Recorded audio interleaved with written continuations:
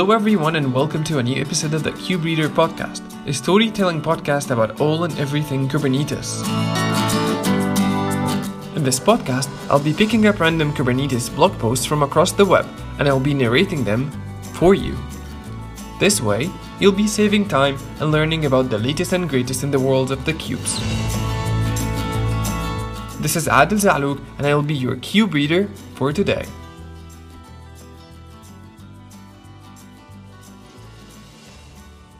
Welcome to the first episode of the KubeReader podcast.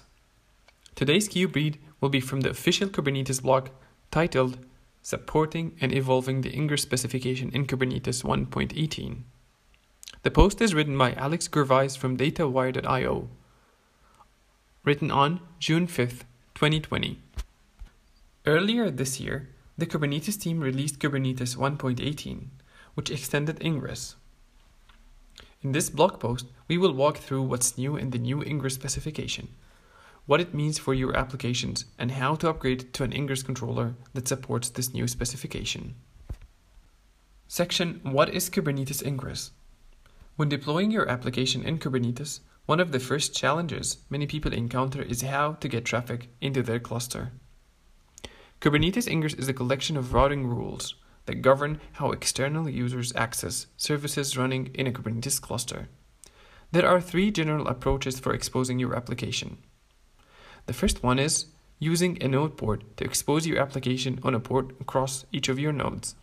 The second approach is using a load balancer service to create an external load balancer that points to a Kubernetes service in your cluster. And the final one is using a Kubernetes Ingress resource. Section What's New in Kubernetes 1.18 Ingress?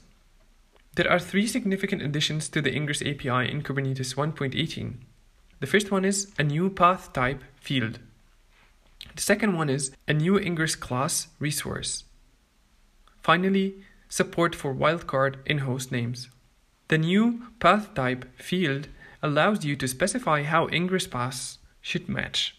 The fields support three types: implementation specific, which is the default, exact, and prefix. Explicitly defining the expected behaviors of path matching would allow every Ingress controller to support a user's needs and will increase portability between Ingress controller implementation solutions. The Ingress class resource specifies how ingresses should be implemented by controllers. This was added to formalize the commonly used but never standardized kubernetes.io/ingress.class annotation and allow for implementation-specific extensions and configuration. You can read more about these changes as well as the support for wildcard in host names in more detail in a previous blog post.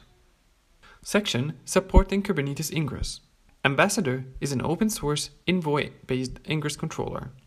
We believe strongly in supporting common standards, such as Kubernetes Ingress, which we adopted and announced our initial support for back in 2019.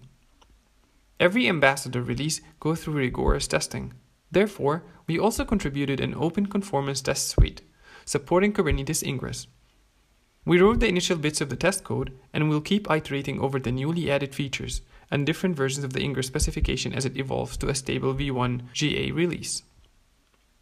Documentation and user samples is one of our top priorities. We understand how complex users can be, especially when transitioning from a previous version of an API.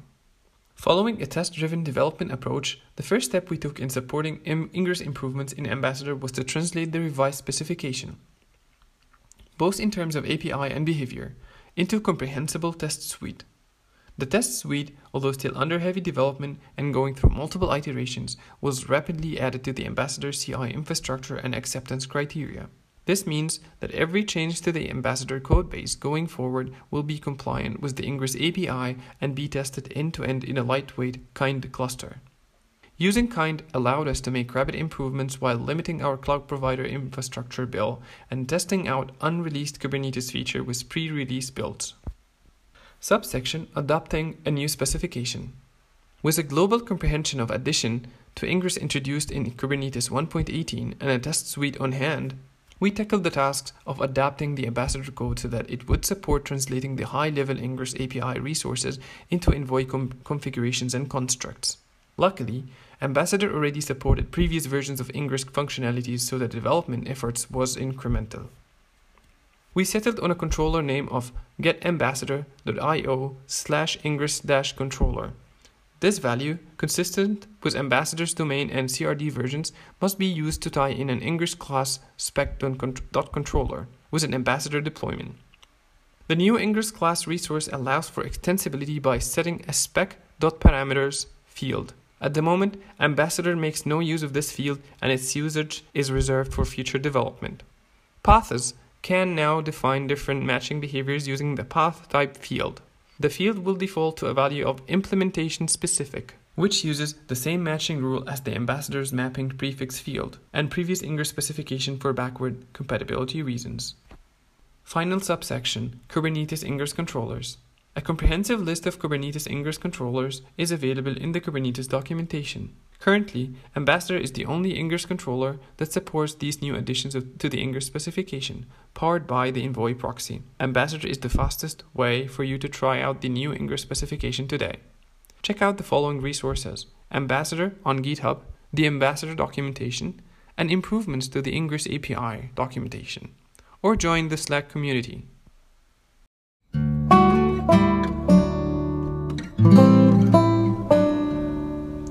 Thank you for tuning in. You'll find all the links and references described in this episode in the show notes. Finally, if you want to read a blog post by hearing it, feel free to contact me, and I will make it my next Cube read.